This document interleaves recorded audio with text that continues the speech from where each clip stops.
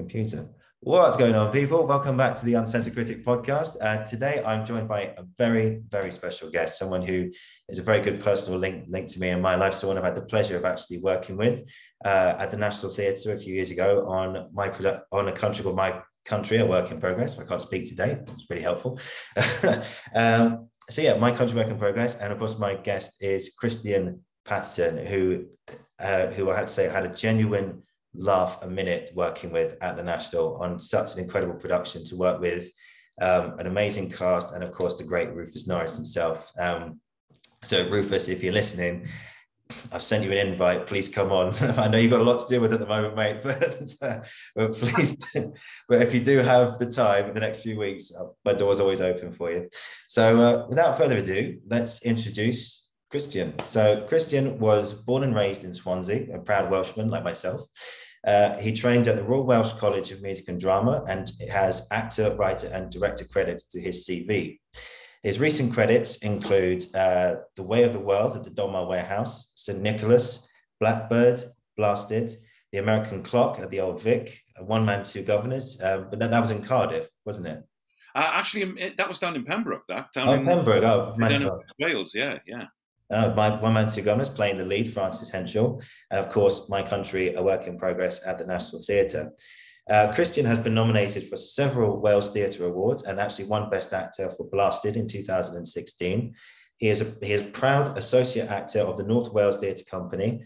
Credits there include The Rise and Fall of the Little Voice, Insignificance, All My Sons, Aristocrats, Rape of the Fair Country, Glengarry Glen Ross, As You Like It. And of course, he's appeared on television as well. And his credits include Handstand, Ellen, Holby City, Doctors, Miss Selfridge, Crodmandoon, I think I said that right. And of course, My Country, which was on from the National, made it into a BBC Two show of that year when it was on at the National. So yeah, you've done a lot of work, my friend, I have to say. Well, yeah, I've done a fair amount. You know, I'm quite proud of. Well done for reading through all those credits. And you did read Crodmandoon, right? Crodmandoon and the Flaming Sword of Fire. That was on BBC Two, about 15 years ago, and I loved it. I absolutely loved it. I played a character in it called Horst Draper, who was the local horse molesterer. Comedy, as you can imagine. And Matt Lucas was in it. I was not expecting that this morning. No. Matt Lucas was in it as well. And there was a character called Emperor Zanus, which, it was just really silly, and it was really good fun. You should check it out, actually. It's really good. 6 episodes, all half an hour, narrated by the wonderful Michael Gambon. Oh, amazing talent. What was it like working with Matt Lucas at the time? It must have been quite a hoot. It was incredible, actually, because I guess Matt was probably at the height of his fame, and there were a lot of other amazing actors in it, like Sean Maguire, Roger Allam, Kevin Hart. No way. Yeah. I always say to Dylan, our dad's worked with Kevin Hart, and I had to show him the DVD to prove it. But yeah, it was astonishing. And Matt Lucas was kind of like he's as funny off camera as he is on camera, and he's very, very likable. I didn't spend a lot of time with him, just a couple of days, but I was on it for about 3-4 weeks. He was on it for the full thing, of course, but he was just delightful. He's lovely. And I reached out to him, actually, because Dylan had gone through the Little Britain phase. Dylan's my son. And when he was going to comp, I just said on Twitter, Matt, Dylan loves Little Britain. I played Horst Draper in Crodmandoon. Would you just say good luck, And he came back as, what's that character he used to do? Yeah, but no, but. Vicky Pollard. Vicky Pollard. He came back with a long message as Vicky Pollard, which of course Dylan. He sounds like a genuine sweetheart, Matt. He was delightful, and he's bloody funny man. Yeah. I listened to he did a great podcast with I can't remember his name. I'll put the link in the description of this. I think it was a podcast called Unfiltered, and he was on with. I can't remember the host's name, so I will do some research on that one. He talked a lot about his how Little Britain actually, whilst it was funny, and of course I roared with laughter at Little Britain back in the day, and it's so funny. but somehow, but in this changing landscape that we find ourselves in at the moment, with Black Lives Matter and the Me Too movement of a few years ago, and just genuine sort of consciousness seems to be changing. You look back at some of these jokes that they pulled, and you're thinking to yourself, bloody hell, we laughed at that sort of thing. Yeah, I mean, and we're thinking like, oh my God, why that's not funny. That wouldn't translate. Oh no. And to his credit, I think really he's kind of acknowledged that, Yeah. and as has is it Lee Francis, the guy that does Keith Lemon, all that sort of stuff. Yeah, I think Lee Francis. Yeah. Yeah, he they've stepped up and gone, you know what, wasn't right, and the majority have gone, probably wasn't, well, it definitely wasn't, probably wasn't right then, definitely isn't right now, but actually when you look back at it, definitely wasn't right then, and definitely isn't right now. Yeah. But trends in comedy, it's a crazy thing, because if you watch something from the 1970s, go, how on earth did this make it past? How was this acceptable? And I'm talking about comedy heroes of mine as well. Somebody like Spike Milligan, who I absolutely love. He did a program called Curry and Chips, and basically he played an Indian man in it, in the UK. Totally bizarre. Just such a, you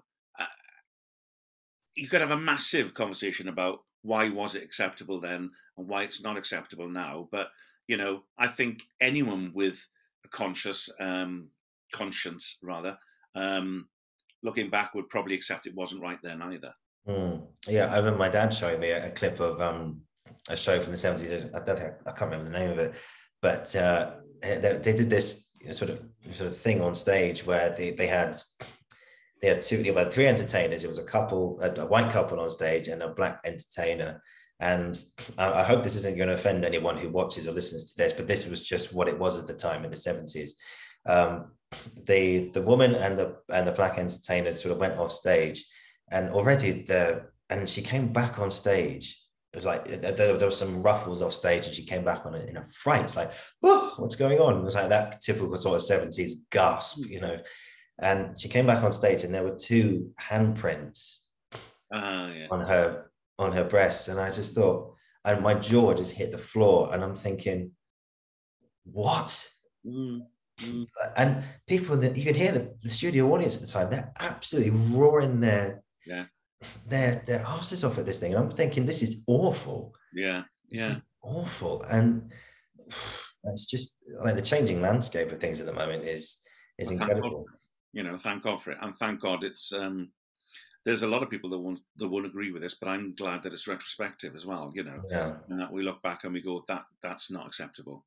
Not good. Lots of people say, oh, well, it was of its time, but maybe it's time to acknowledge that there was no time for it, really. Do you know what I mean? Yeah, I mean, it was of the time, but nothing else. So that brings one to a question really about your experience in, working, I suppose, specifically on stage, really. Have you ever had, in the credits that I listed out just at the top of this episode, have you ever been on stage and you've said a line, or you've had a moment where somebody else has said a line, and there's a genuine that noise of like a genuine gasp of shock, or a moment that's really stuck with you? Yeah, I have. I played Ian in Blasted by Sarah Kane, and I think she's a great playwright. And Ian was, I think, every ism you can think of, you could throw at Ian, and he is, or ist as well, And one of the things that I think he very definitely is racist. And he says, one of the very first lines he says when he looks out the Leeds hotel window is a very, very racist line. But Sarah Kane is not racist, but she's written a racist character. And, during that production, I have to rape a woman younger than myself. Eventually I got raped, and my eyeballs sucked out. I ate a dead baby and all that sort of stuff. It's an extraordinary piece of theatre. It's crazy to rehearse. But he's a vile individual. she's not glorifying him at all. She's holding him up for to the audience to show him, show them that she's exposing him. These people walk amongst us, But yeah, very, very, very early on in the run, it got a reaction most nights, but very early on in the run, I remember coming on and saying this particular line, and there being this mass sort of like, "Oh Christ," that was that hit, And it's a very throwaway comment, which in a way I think it makes it worse. It sounds acceptable, But yeah, that was a real eye opener. But it's more to do with character than the playwright. And in fact, Stu McQuarrie,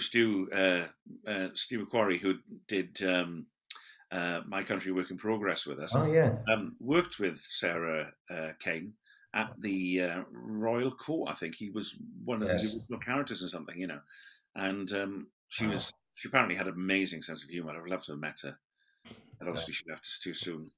That sounds extraordinary, because I've looked at Sarah Kane a few times, and like 448 Psychosis and other plays like that, and I thought to myself, I couldn't imagine what it must be like just to share a rehearsal room with Sarah, because because she's written very dark stuff, and to hear Stuart, who's just gone to her and just go, oh, she's got an amazing sense of humour. Apparently she liked silly jokes, stupid jokes, So I'd like to think that, because I love a silly joke, I'd like to think that we would have got on. I hope we would have anyway. Yeah. But the press were really, really unkind to her and didn't get her work at all. They were. They were slating her from start to finish. Yeah. There was a guy called, I can't actually, his name won't come to my mind now, but he was a reviewer at the time, and he called it blasted something like a disgusting piece of filth or something like that. But actually, when you break down the bones of what Blast is about, it's clinical. It's incredible, and the detail in it is beautiful. And her dialogue is probably the easiest dialogue I've ever spoken in my entire life. Really? It sounds like your everyday person, Yeah, because at school we did a lot of in year 12, like if your first year A-levels, at the end we did drama, and we all had to do like a monologue. That was part of one of our exams, and a lot of people did Sarah Kane, specifically 448 Psychosis, that speech where she just goes off on one saying like, I can't go on, I can't fucking go on, I can't do this anymore. And all of us were just thinking, wow. I mean, don't get me wrong, her writing is extraordinary. There's no doubt about that at all. And I have yet to actually sit through. Oh no, have I sat through Sarah Kane? I think I have sat through Sarah Kane before, actually, and I was surprised at how much I actually enjoyed it in a way, because up to that point I thought, oh my God, like, what am I going to see today? Am I going to see some really dark commentary on life, or someone that's just going to paint a character who's so full of despair or something like that? But actually I went along and I found myself like chuckling along to the whole thing, and I'm thinking, am I sitting in a Sarah Kane play here? I mean, I'll be honest, I probably wrote it off before I even experienced it, but I think now I've realized that you shouldn't judge too early, and plus for someone so dark, she had a fantastic sense of humor by the looks of things. I think Psychosis, I've heard people say this, and having read it, I've not seen it, not been lucky enough to see it, because I would love to see it. I'd like to see all her work, actually. I'd like to be in all her work. I think from what I hear, Psychosis is quite close to almost being a suicide note in a way. Yeah. And when you read it, you kind of get the feeling that play probably cost her more personally than any other play that she wrote. Oh, without a doubt. But of course, I can't say that for a fact, because, as I say, I didn't know her. But it's bleak, but it's also incredibly beautiful. And yeah, she's gifted, really gifted. Is she? I don't think she's with us anymore, is she? No, she took her own life. Yeah, I thought so. I worked with the director that directed an awful lot of her work. He directed the show that I was in the Donmar Warehouse. He talked about Way of the World, and yeah, it was. And the same thing happened to us during that. One of the cast members took their lives during that, and it was a massive. Oh my God, I can't. God, even talking about it, it was beyond horrendous, especially for his family, of course, but us as a cast and stuff. And the night that we were supposed to perform, when we found out what had happened, James, the director, came in. James McDonald, the director, came in and said, "This thing has happened to me before. A very similar thing has happened to me before." And I realised, of course, that he was talking about Sarah Kane, because they were great mates. Wow. I mean, did you have to write the show off? Did you? No. We were off for about a week, because the shock was so much to all the cast and the creatives on it, and it was horrific. It was absolutely horrific. So, and he was Welsh, so he came home here. I came home here to. I went up with his very best friend to see his parents and things, because I felt it was what I wanted to do. And yeah, it was horrendous. And then we rehearsed another guy in, and who had played the part before, and then we continued to play with him.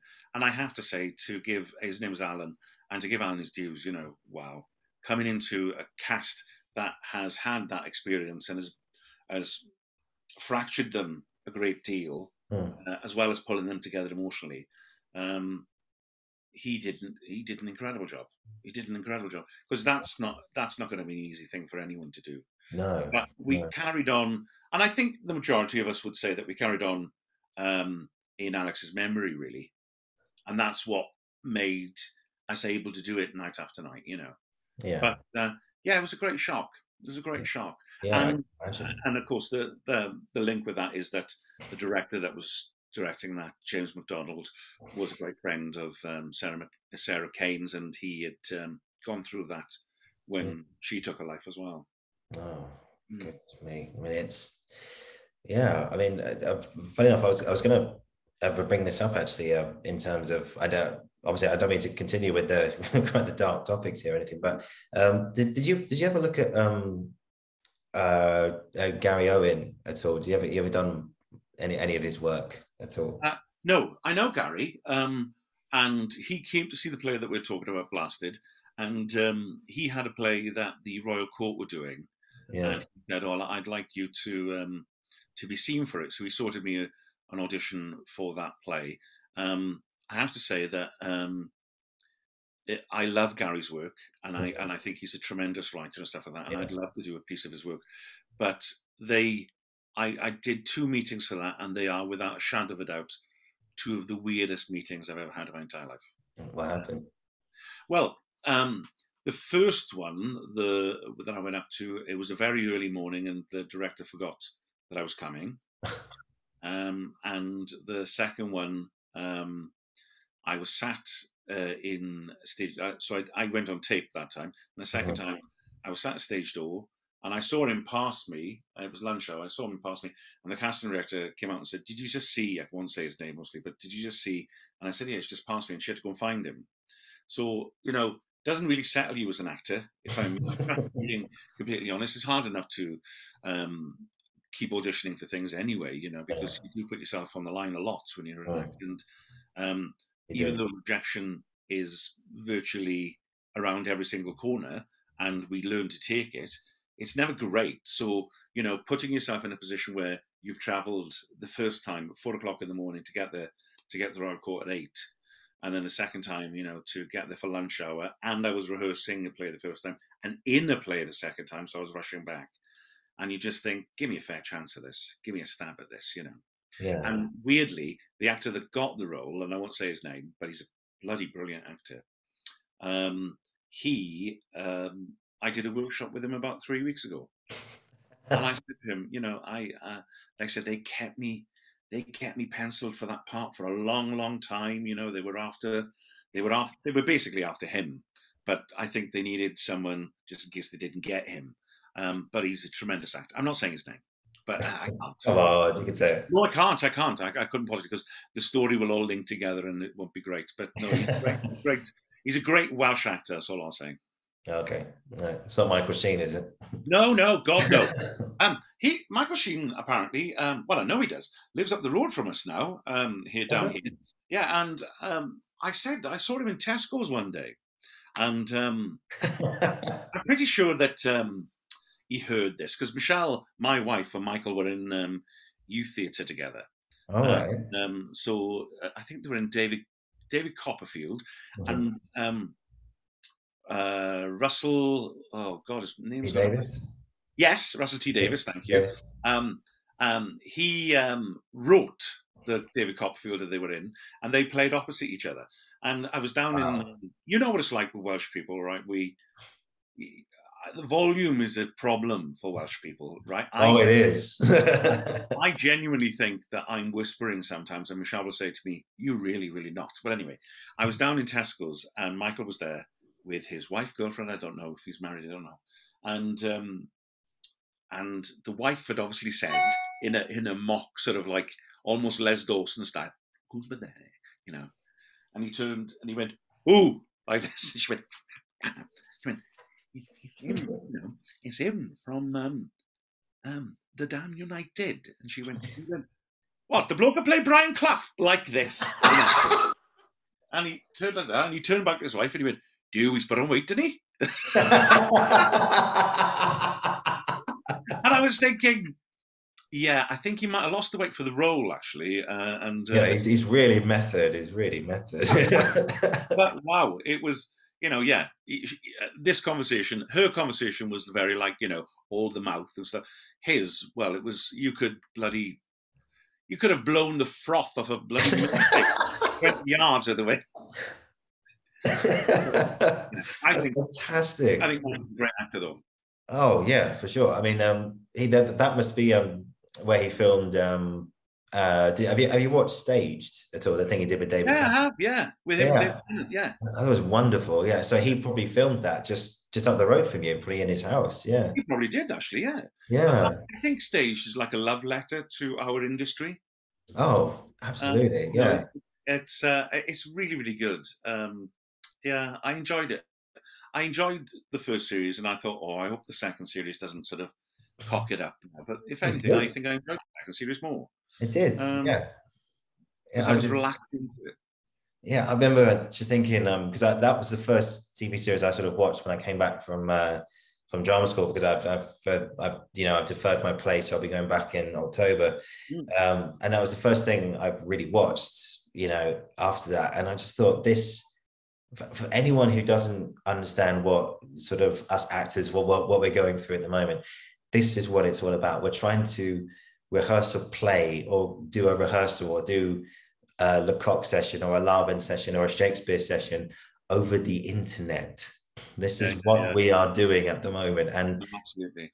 Yeah, and it had its struggles. I mean, there was one Laban class I did at GSA, I say at GSA in my bedroom, and the girl's Wi-Fi, Rose, God bless her, her Wi-Fi kept cutting out the whole time, and we were left with intervals during a lesson which we're paying good money for, just like, oh, Rose, is she yeah.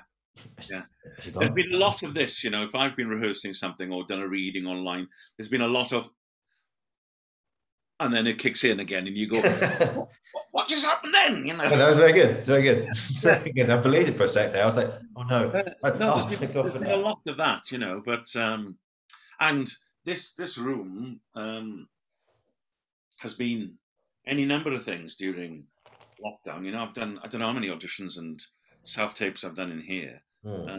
Because obviously, you can't get to London to meet people. But and for some people, unrightly so, I think, as some people have said, it's not a great way of doing it, because you can't, once you're in the room, you can take directions so much better if they say, "Can you try it like this?" But it's the way we have to do it. So we're all getting used to it now, I think, until, fingers crossed, this thing passes, which I hope it will.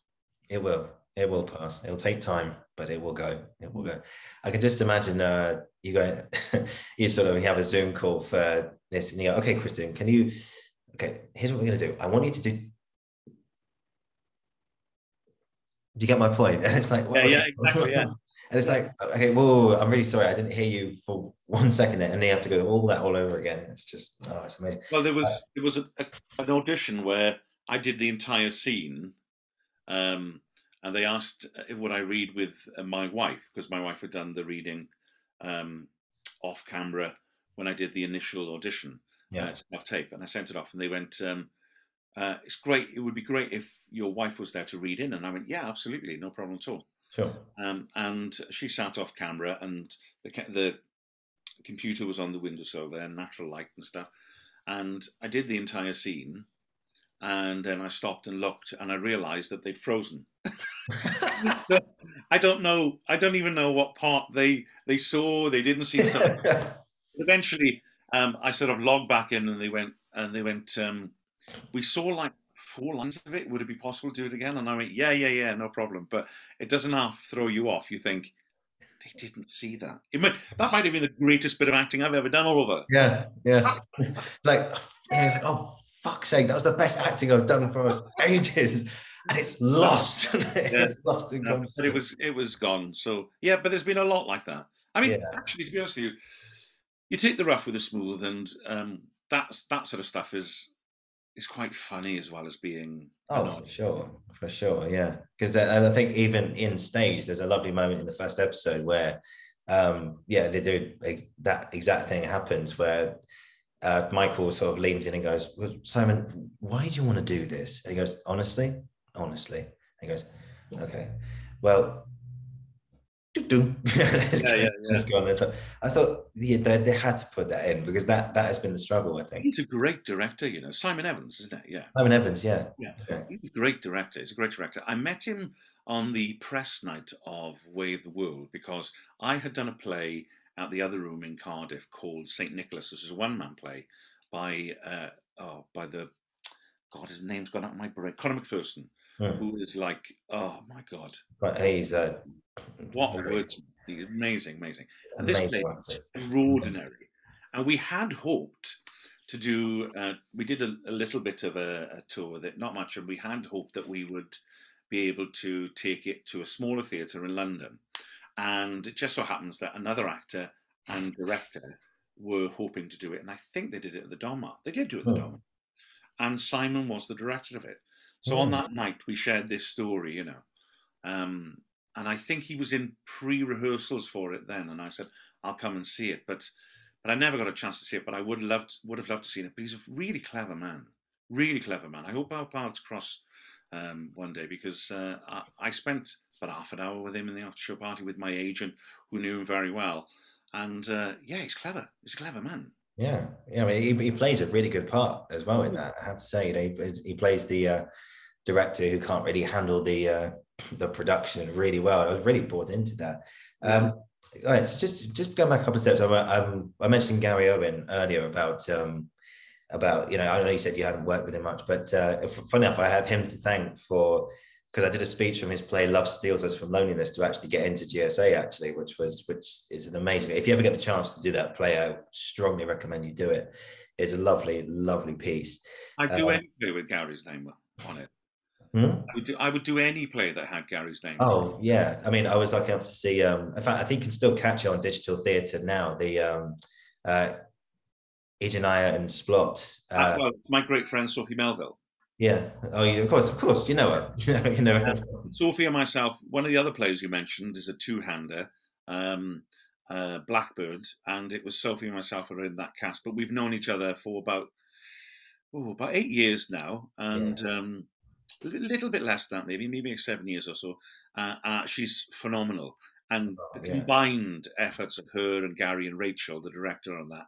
I mean, wow, it was stunning. Yeah, I mean, and I love to hear about like the stories of because Love Steals Us from Loneliness is all a bit based in Bridgend, and of course it's based around the time of the Bridgend suicides in 2008, I think it was. Was it 2008? It was a very peculiar time. Yeah, I think it's around then. I couldn't give it an exact date, but Yeah, that was a very peculiar time. yeah. Very strange. Is that your call? Sorry. No, that's not my call. That one. That's one that I can Put on silent. that is, yeah, that one's I can put on silent. So Okay, that's fine. Yeah. Should explain actually, because obviously that's going to be in your recording. Yeah. I've just come back from Bulgaria.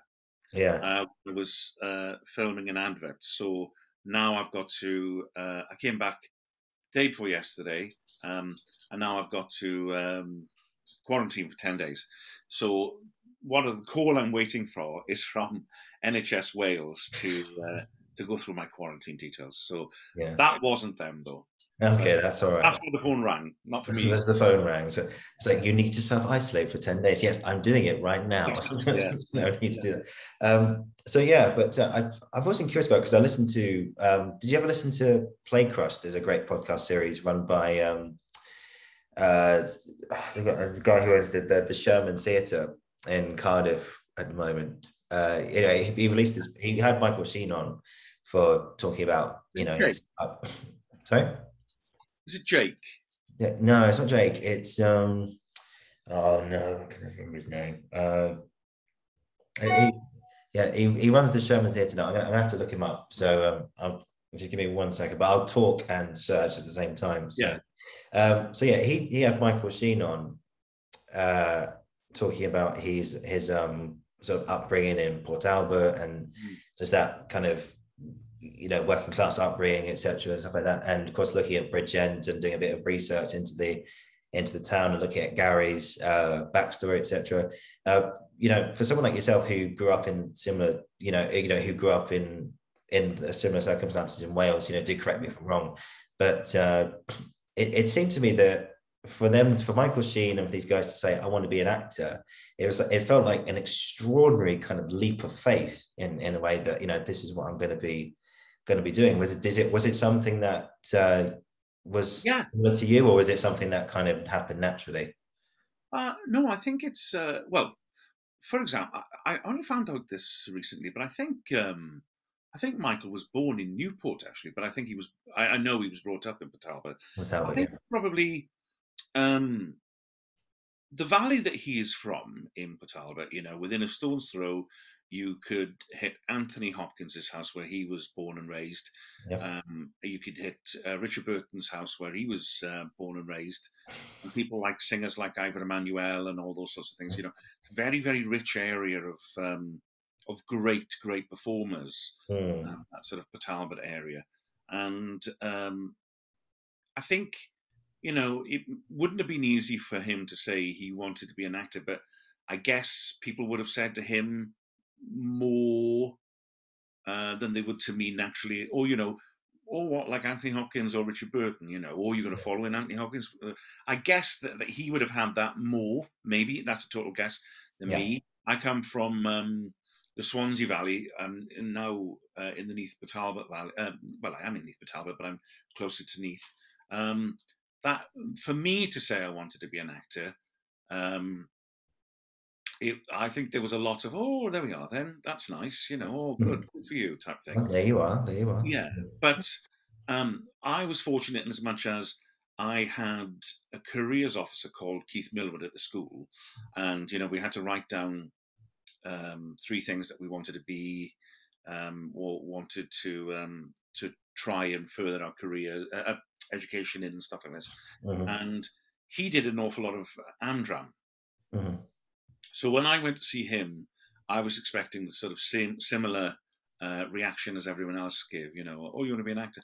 Oh, there we are. Then great. It's the equivalent now of people saying, I want to be an actor. Oh, great. Which McDonald's do you work at? That type of thing. You want fries with that, or blah blah blah.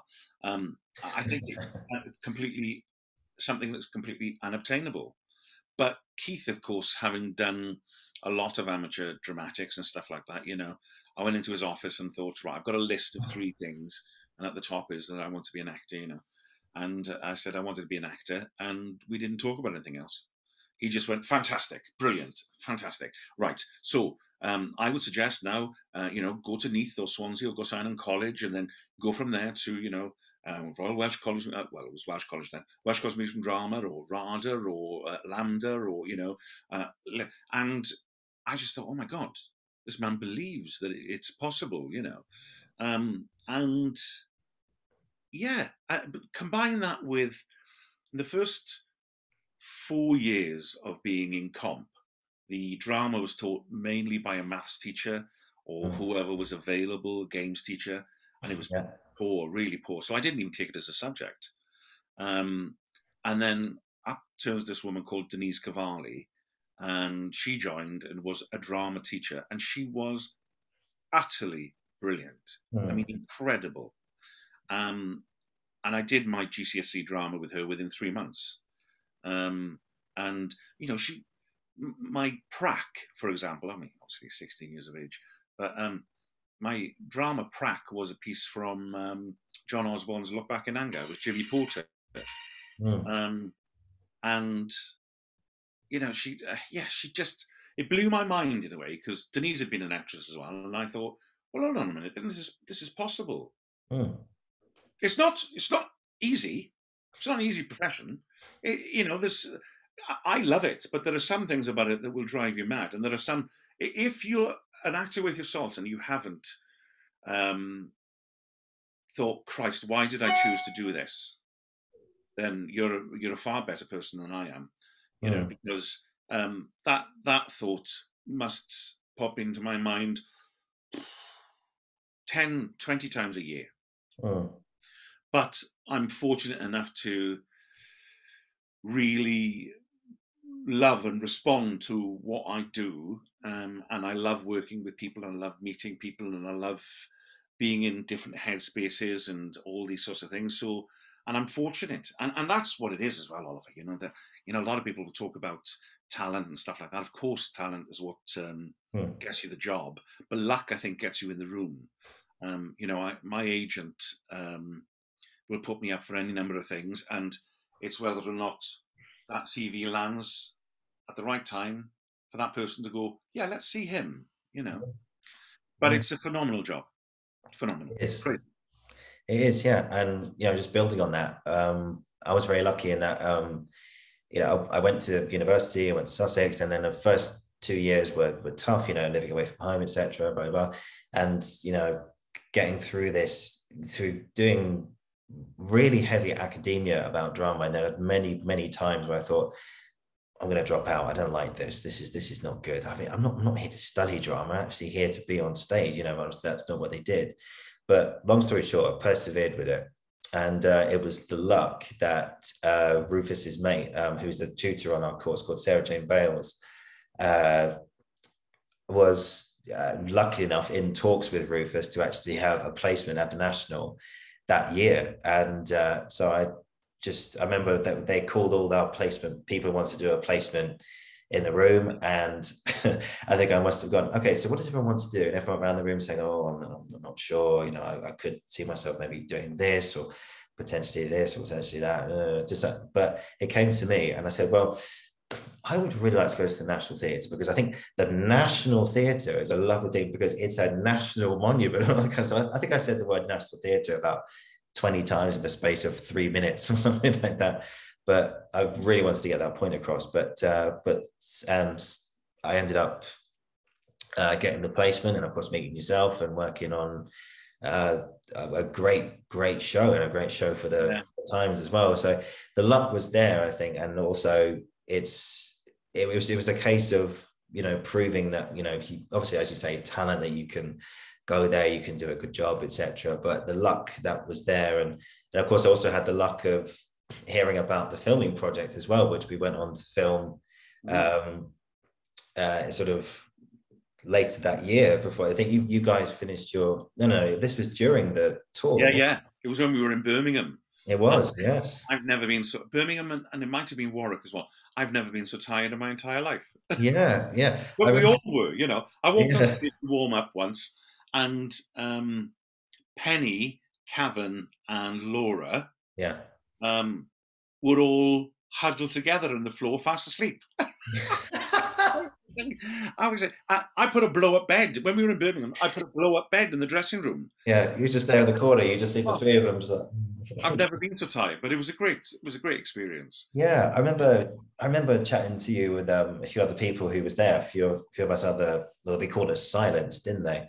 And I think you were just, I think where someone said to you like, so you guys are filming during the day and performing the show at the Birmingham Rep at night. And I said, how are you surviving at the moment? And I think you said to him, well, I think I worked out the other day that I worked for 15 hours straight the other day of all day filming and then going to do a show at night, having a few hours sleep, and then up at the crack of dawn. I was up at 5 o'clock every morning to go and get to set for 7.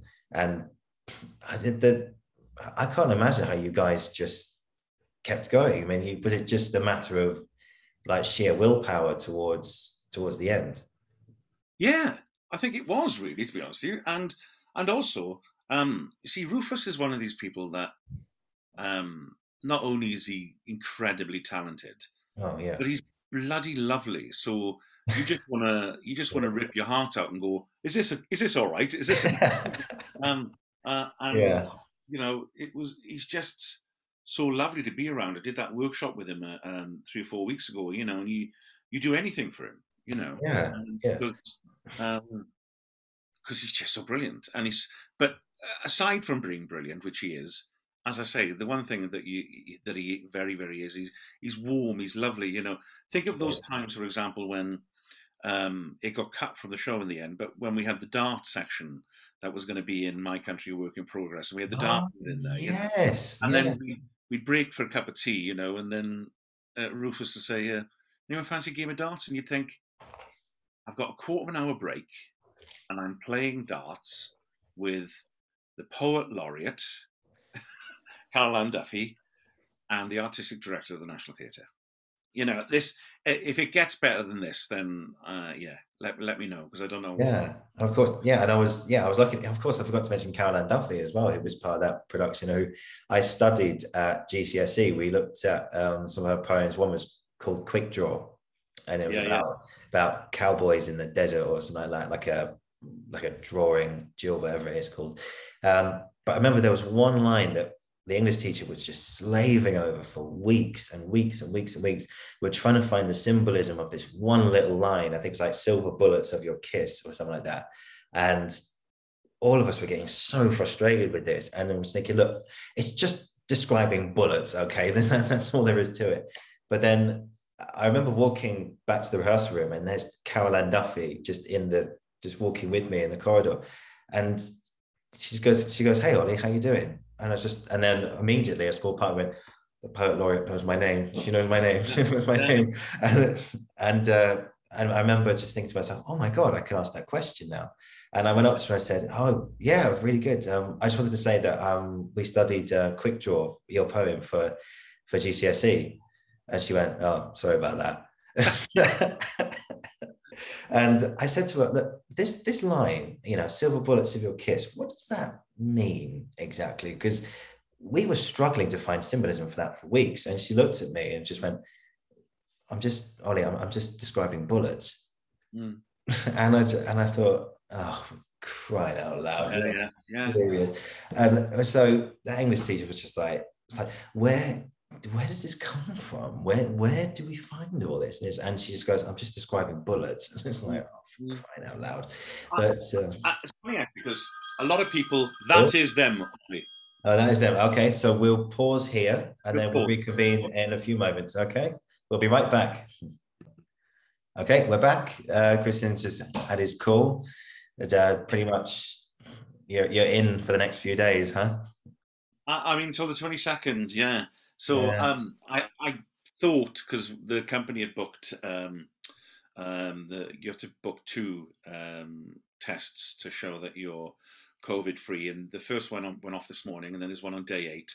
But they were sending somebody on day 5 to do a test to release, which means that if that one comes back negative, you can go out after day 7.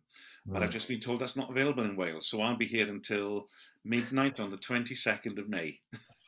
Oh, I've never watched so many box sets in my life. oh, you're gonna have to find some more.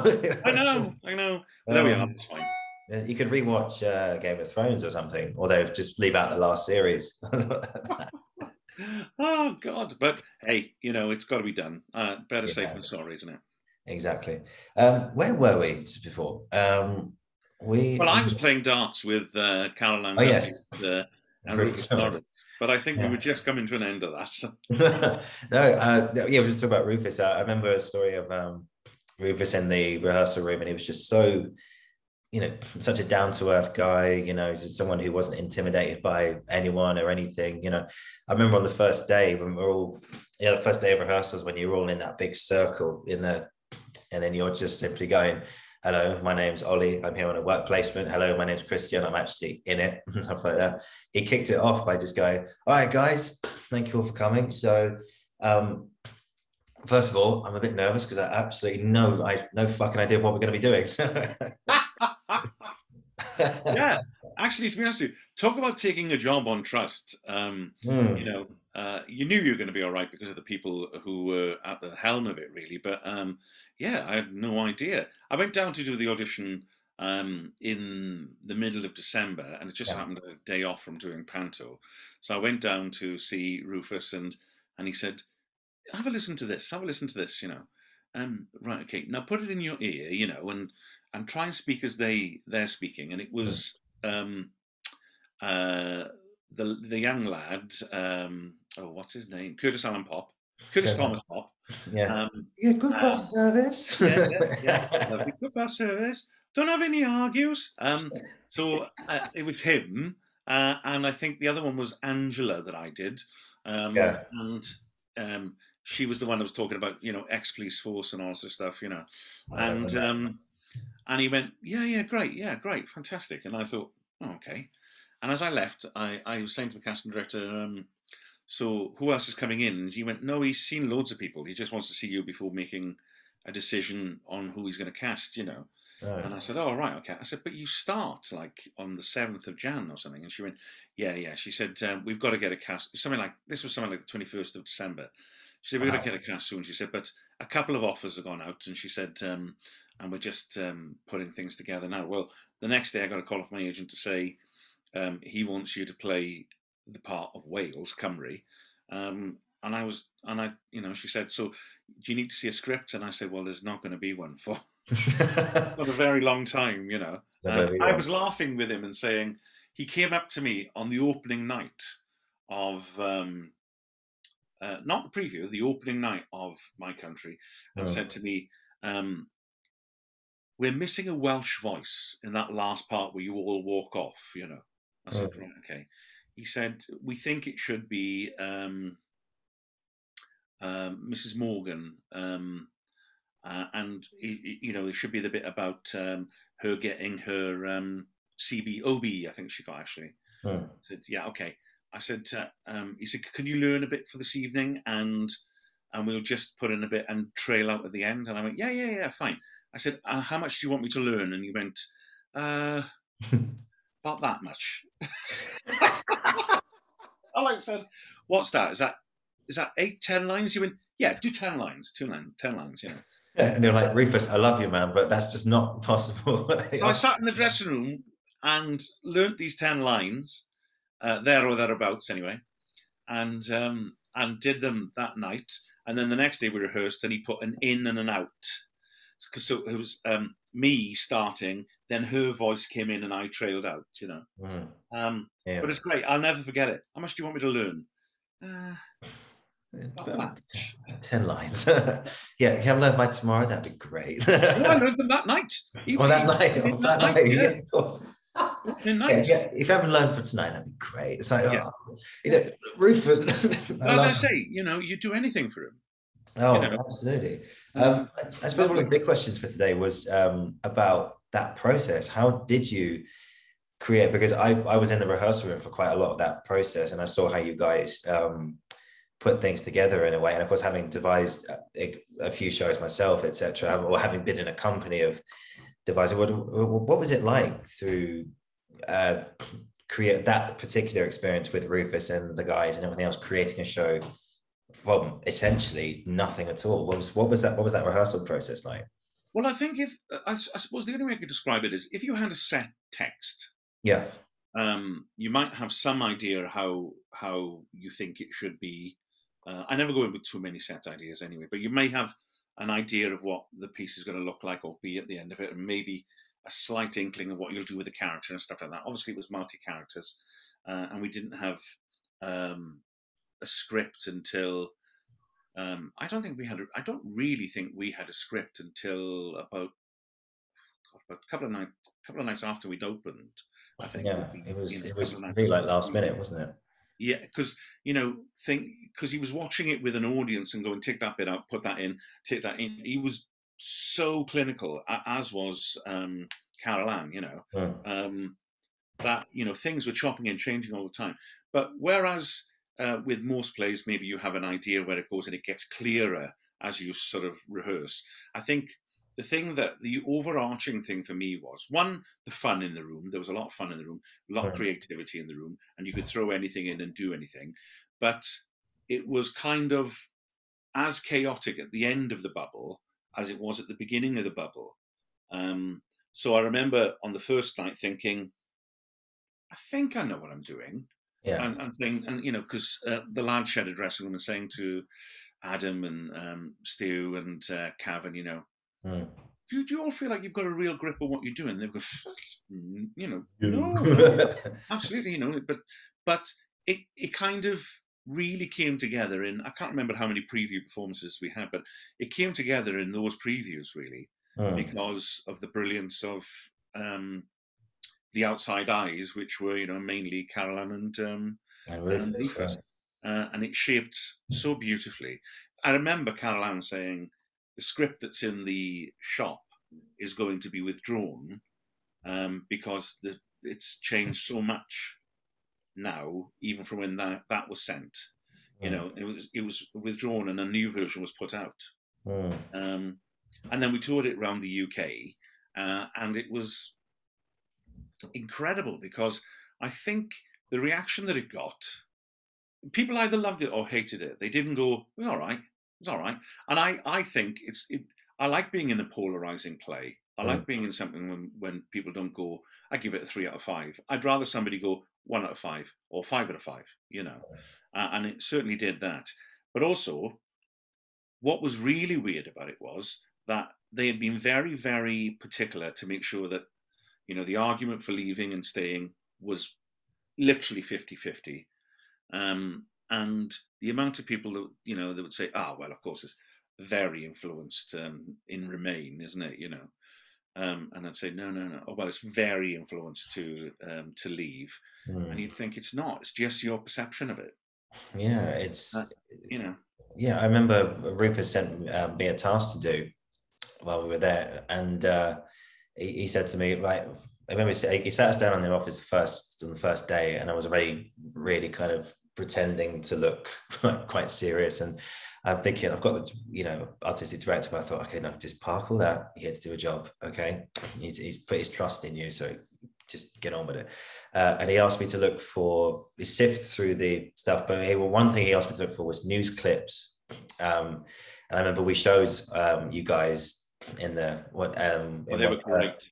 In one rehearsal, yeah, and he sat me by the computer, and he had a big screen, and he said, "Just play me what you found, basically." And when I was researching that, I went through quite a lot of stuff, and it was just extraordinary to see the divide because my first thought building up to the vote was that it's going to be Remain. I'm a Remainer myself. I just thought, there's no possible way that Leave is going to happen. It's not going to happen. So but then I remember the morning of the vote, my family and I, we woke up and we were about to head to Cornwall actually on that morning, and we were back, the bags were packed and everything was ready to go, and we were just about to leave, and I said, oh shit, we haven't checked the result.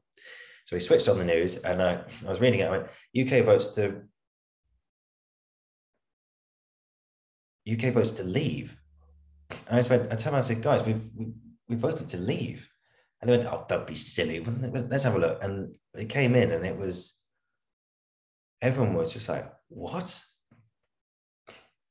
And Jaw drop. But weirdly for me, I hadn't swung. I'd never said that, I was looking to leave or something like that. As an actor and as a person and as a human being, I didn't think it was the right thing to do. But mm, I remember saying in rehearsals, when I saw the bus, the big red bus with, yeah, 350 bus, yeah. 350 million to the NHS and stuff. I'm being a very proud Welshman, and obviously in Aaron Bevan, I founded the NHS and stuff like that. And I think it's the best thing we have in the UK, the thing that we should be the most proud of the NHS. Yeah. And I looked at it and I thought, oh, wait a minute, the one thing that the NHS needs is funding, better funding. It's going to, whatever it's given, it's always going to need more. And in my opinion, it will always deserve it. Yeah, I agree. But my wife said to me, "You just to look who's on that bus, who's put that promise on the bus, And you go, well, it's Boris and Michael Gove." And she went, "There you go." And I thought, oh, Christ, what was I thinking? What was I thinking? Yeah. And so I went down and I voted to remain. Yeah. But it did shake me a bit, that bus. And I'm kind of ashamed to say that now, really, because of course they weren't going to do that. No, it's all lies. The day after, when Farage was on GMTV or whatever he was on, and they said, because it was nothing to do with him, that bus, but they said that 350 million, and he said, yeah, that was a mistake. They should never have said that. And you think that's the day after the vote. Yeah. And also, don't forget the early morning of the vote, he had said, it looks like Remain have won. It's going to be close. We'll have to have another vote. But Leave won. It was very, very close, but there was no talk of having another vote then. Nope. It was so self-serving. Yeah, I remember I couldn't help but notice the day of the vote when we announced to leave that there was a look on the face of the politicians like the Boris and the Michael Gove and whoever else was part of the Leave campaign, etc. Farage and people like that. I generally got the impression that when the result came through, I didn't think they were expecting that. Well, they were shocked. They were absolutely shocked. Yeah, and suddenly they're thinking, "Oh shit, it worked." Yeah, yeah. What Boris, the thing is, now I don't know if you remember the literally the day after he was holed up in his house and he came out and moved, wasn't he? Yeah. People all around him, yeah. news people and your everyday people like us, and yeah. they were really having a go at him and stuff like that, And then he was in the wilderness for a little while, and then Theresa May put him in the cabinet, and then he ends up as Prime Minister. I mean, it's absolutely there'll never be nothing will ever surprise me ever again, thanks to Brexit and Trump and Boris. Yeah, nothing will ever surprise me ever again. Yeah. You can't do anything politically that will shock me ever again. Yeah, no, I agree. Like we could be talking of like the next recession or the next big vote. That's like Boris would hypothetically say Boris encourages Northern Irish independence or Welsh independence or Scottish independence, and we sit there going, yeah, all right, okay, well, let's see if that happens. And particularly like this past 14 months as well of just everything that's gone on. And it wasn't, I thought it was criminal how, we've touched on my experience at GSA. I remember the third night we were there, that was when he announced lockdown 3. And we're getting there and we're full of anticipation of like, we're at GSA, we're at drama school. We're like, yeah, it's going to be a bit interesting at first. We might have to be on Zoom for a bit, but it's looking positive. We're going to go back in the studio. It's going to be fine. But then third night there, Boris plunges us all into lockdown 3. And immediately they're saying, all right, studio's off limits. No online only, no exceptions whatsoever. And whilst that was awful news, it didn't surprise me at all. I just thought, here we go again. Just the same old stuff. It doesn't surprise me either, but this thing with obviously done a slower release this time, and in Wales we've gone at a different rate anyway. We've always gone at a different rate, Yeah. And you know, we've had a lot of cases, and at one point, living in Neath Talbot was almost like being in an enforced lockdown, really, because every area around us were the figures were massive. So they had like local lockdowns. So we were surrounded. Yeah. And then suddenly they all died down in terms of their, you know, their numbers being, you know, that our number being up, and ours went huge. You know, but this thing, you know, that he says about everything will stop on June the 21st. I'll be the first one to say, wouldn't that be marvelous? But, you know, just remember the lessons from Eat Out to Help Out. It was Eat Out to Spread. Do you know what I mean? That was, and you said before this as well, you know, he was blaming the young people and stuff. He blamed everyone. He blamed everyone. He would not hold his hands up and go, maybe that wasn't a great idea, you know. And they're going to have to do something. I know that's why we're here and that's why we're talking today, but they're going to have to do something for theatre. They're going to have to help out in some way. Well, thankfully, you know, he's not the most credible person to be quoting, but Oliver Snowden, who is the culture secretary, actually has plunged, I think, billions into the arts projects. But Oliver Dowden. Oh, Dowden, sorry. Yeah, he's got your Welsh brain on then. Yeah, he's well, then there's controversy of that because so that money is for the mainstream theatres like the ones in town or the ones in Cardiff or the ones or the significant regional theatres like the Birmingham Rep and the Manchester Crucible and probably any others, but it's all the little regional theatres who hold maybe 1,500 seats or 800 seats or 500 seats who didn't get a share, and you know, and that's just, you know, you say it's to save theatre, but it's not actually saving all the theatres, is it? It's only saving you the ones that make you the most money, and that's a worry. That's a worry. Because, you know, there is a theatre down in that I've performed at, that I did One Man, Two Governors at, down in West Wales. It's a beautiful theatre. It's called the Torch Theatre. It's in Milford Haven. And, you know, the next big theatre to that, really, or the next theatre that does produce home-produced stuff.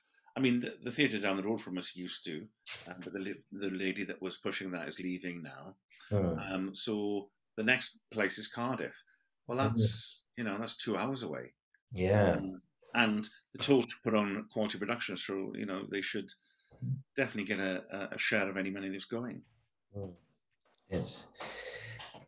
Things will get better. Things will get better, but it's definitely going to be interesting to see how it goes from here. But let's just be thankful that we're all safe, and you know, you and I have been in a very fortunate position to not have actually had COVID this past year, and I know a few people who've come down with it, who've luckily survived, and people who have had, you know, a week of feeling like absolute crap, and you know, this is a serious thing, you know, but we will fight it together and we will get through it. And by this time next year, one does hope that, you know, you said earlier, so the new normal, whatever that might be, but we will have our lives back in some form, and I think that'd be good. So we're starting to see the resurgence of theatre now. You know, theatres are booking things again. The National's doing the National. Yeah. The theatres are announcing new plays coming into the West End, new musicals coming into the West End, and tickets are beginning to book and shift again. So let's keep our fingers crossed and hope that continues to go that way, and hopefully, you know, everyone will return to whatever the new normal is. Yeah, absolutely. Cool. So let's keep our hopes and prayers in that direction. So while we're on the sort of the home stretch today, for this recording, I just want to sort of in closing just ask about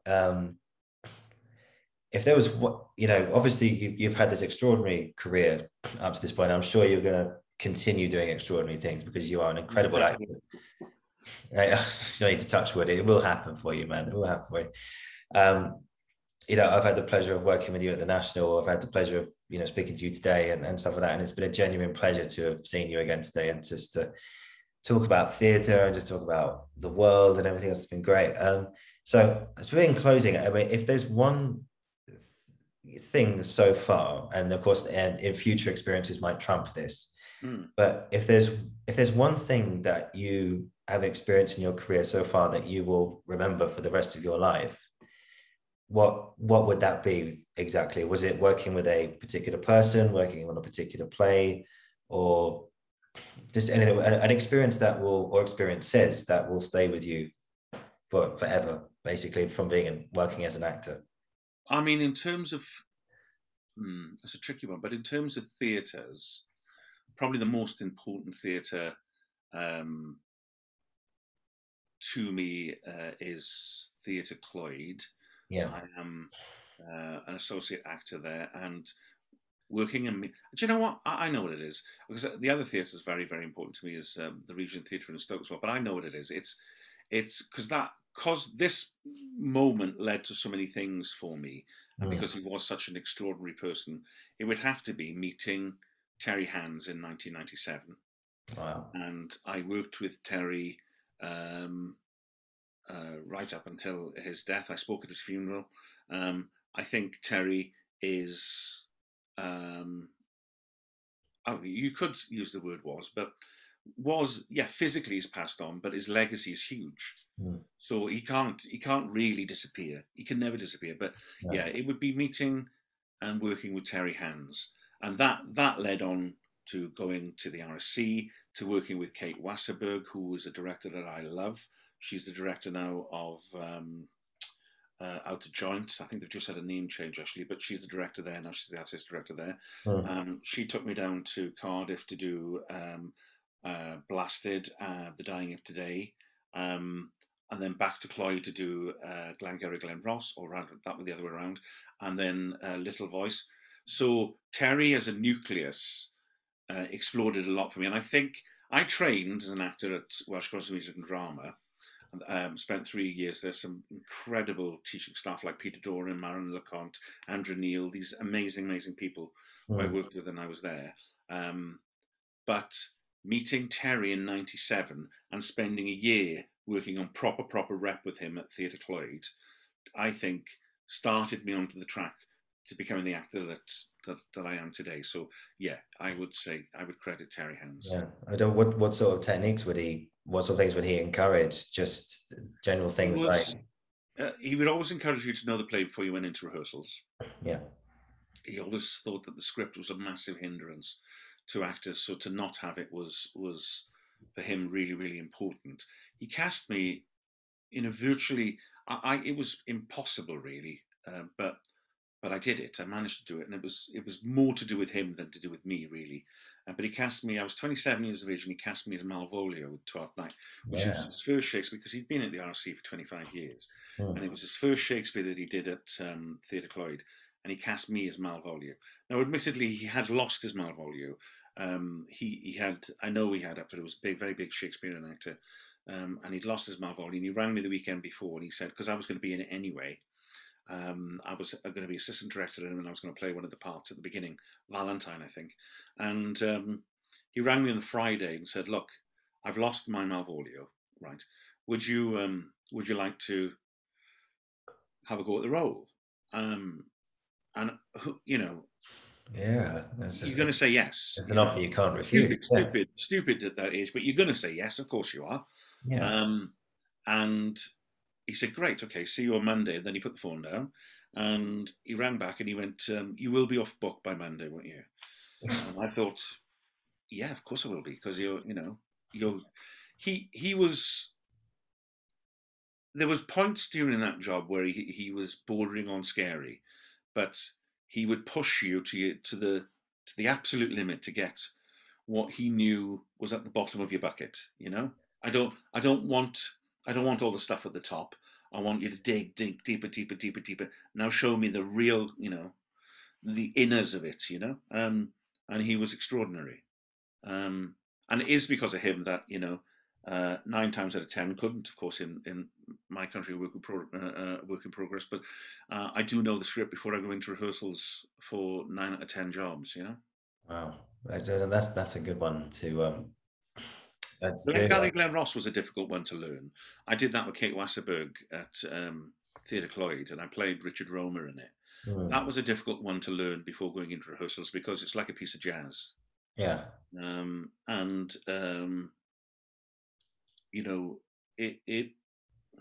So, the punctuation that Mamet writes in that is really, really important. All train compartments smell vaguely of shit, full stop. It gets you don't mind it, full stop. That's the worst thing that I can confess, full stop. How long it took me to get there? Question mark. A long time, full stop. So learning his, Mamet, if you read a book, have you read a book called True and False by David Mamet? I haven't. Extraordinary book. It's brilliant. I mean, he would say this, but I agree with it because he's a playwright. He would say that the job of the actor is to serve the playwright. Of course he would. But I agree. I think the job of the actor is to serve the play and the playwright. And one of his things says he's a big bet, big gambler, big poker man. And one of his things he says is always look for the sucker in the room. And if you can't find him, then it's you. And that's a great note for playing any script, but in particular for playing anything by David Mamet. Yeah, amazing. Yeah, that's so interesting to hear because I think if you're going to a rehearsal room and I think Anthony Hopkins does that as well, where what stories I've heard that he was doing Richard II and he was off book by the first rehearsal, and so you get yourself prepared for that as soon as possible, really. And when it comes to learning lines and stuff, what's your process? Because for me, I just read them over and over and over again, and just that's what I do. It's only repetition that can do it. Yeah. Rumor has it, and I'm sure it's true, but you mentioned Anthony Hopkins. Apparently, he reads his scripts 200 times, and I'm sure it's absolutely true. For me, same thing as you. It's just repetition. Yeah. But I do try to learn. That's one of the things that Terry said. Try to learn things at speed. Don't learn how to say them. So one of the things I worked on with him was a Tom Stopper play called Rosencrantz and Guildenstern are Dead. Oh, cool. And I played Guildenstern in that. And wow. So I learned one of the speeches that he has in that, for example, and I still remember it now. When did I do it? Oh, God, 2002, I think. A scientific approach to the examination of phenomena is defense against the pure emotion of fear. Keep tight hold and continue while there's time. Now, tricky one. Follow me carefully. It may prove a comfort if we postulate and we just have that within and sub and supernatural forces, the law of science will not act as a, so knowing that the scientific approach to the examination of phenomena is defense against the pure emotion of fear, keep tight hold and continue while there's time.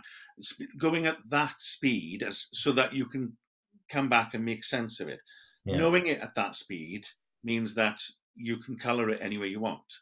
Also, be careful about sitting down and learning lines, because that thing you have where you knew them this morning when you were sat down learning them. I knew them this morning.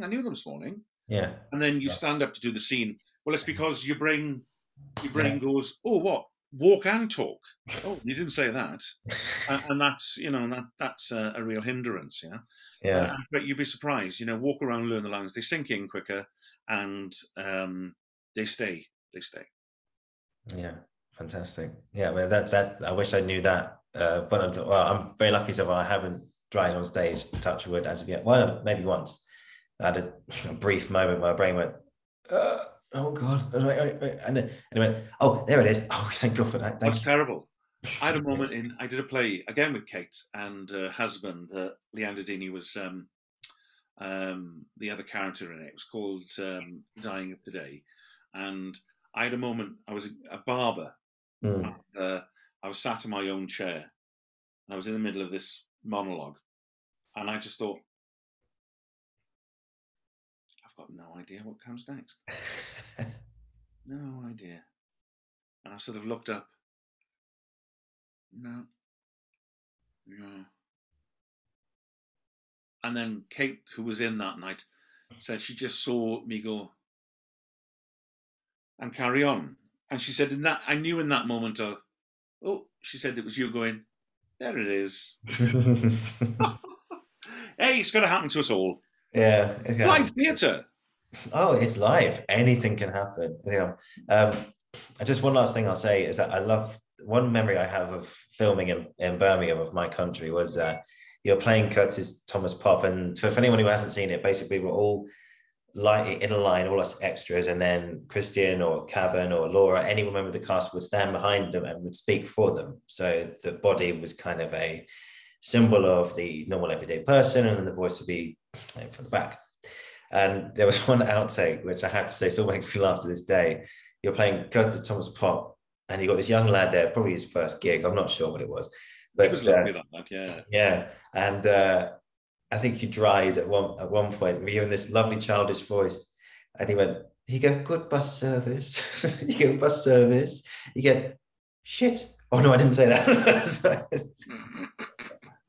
Yeah, that does sound like something I do. Yeah, but I'm not taking the piss about it. It genuinely made me laugh so much, honestly. The worst, but the thing is, he was quite a young lad as well. And the worst possible thing is when you know, like I do Panto every year and stuff like that, and you say to everyone else, you know, right, okay, the kids are coming in now, you know, to rehearse. Yeah, there's obviously you have babes in it. The kids come in to rehearse, right? So, you know, watch it now. We've had a nice day. We've, you know, said jokes and said that. The kids are coming in, you know, and then you walk over to someone and you go, "Oh fuck, oh sorry," and you're the one that said it, you know.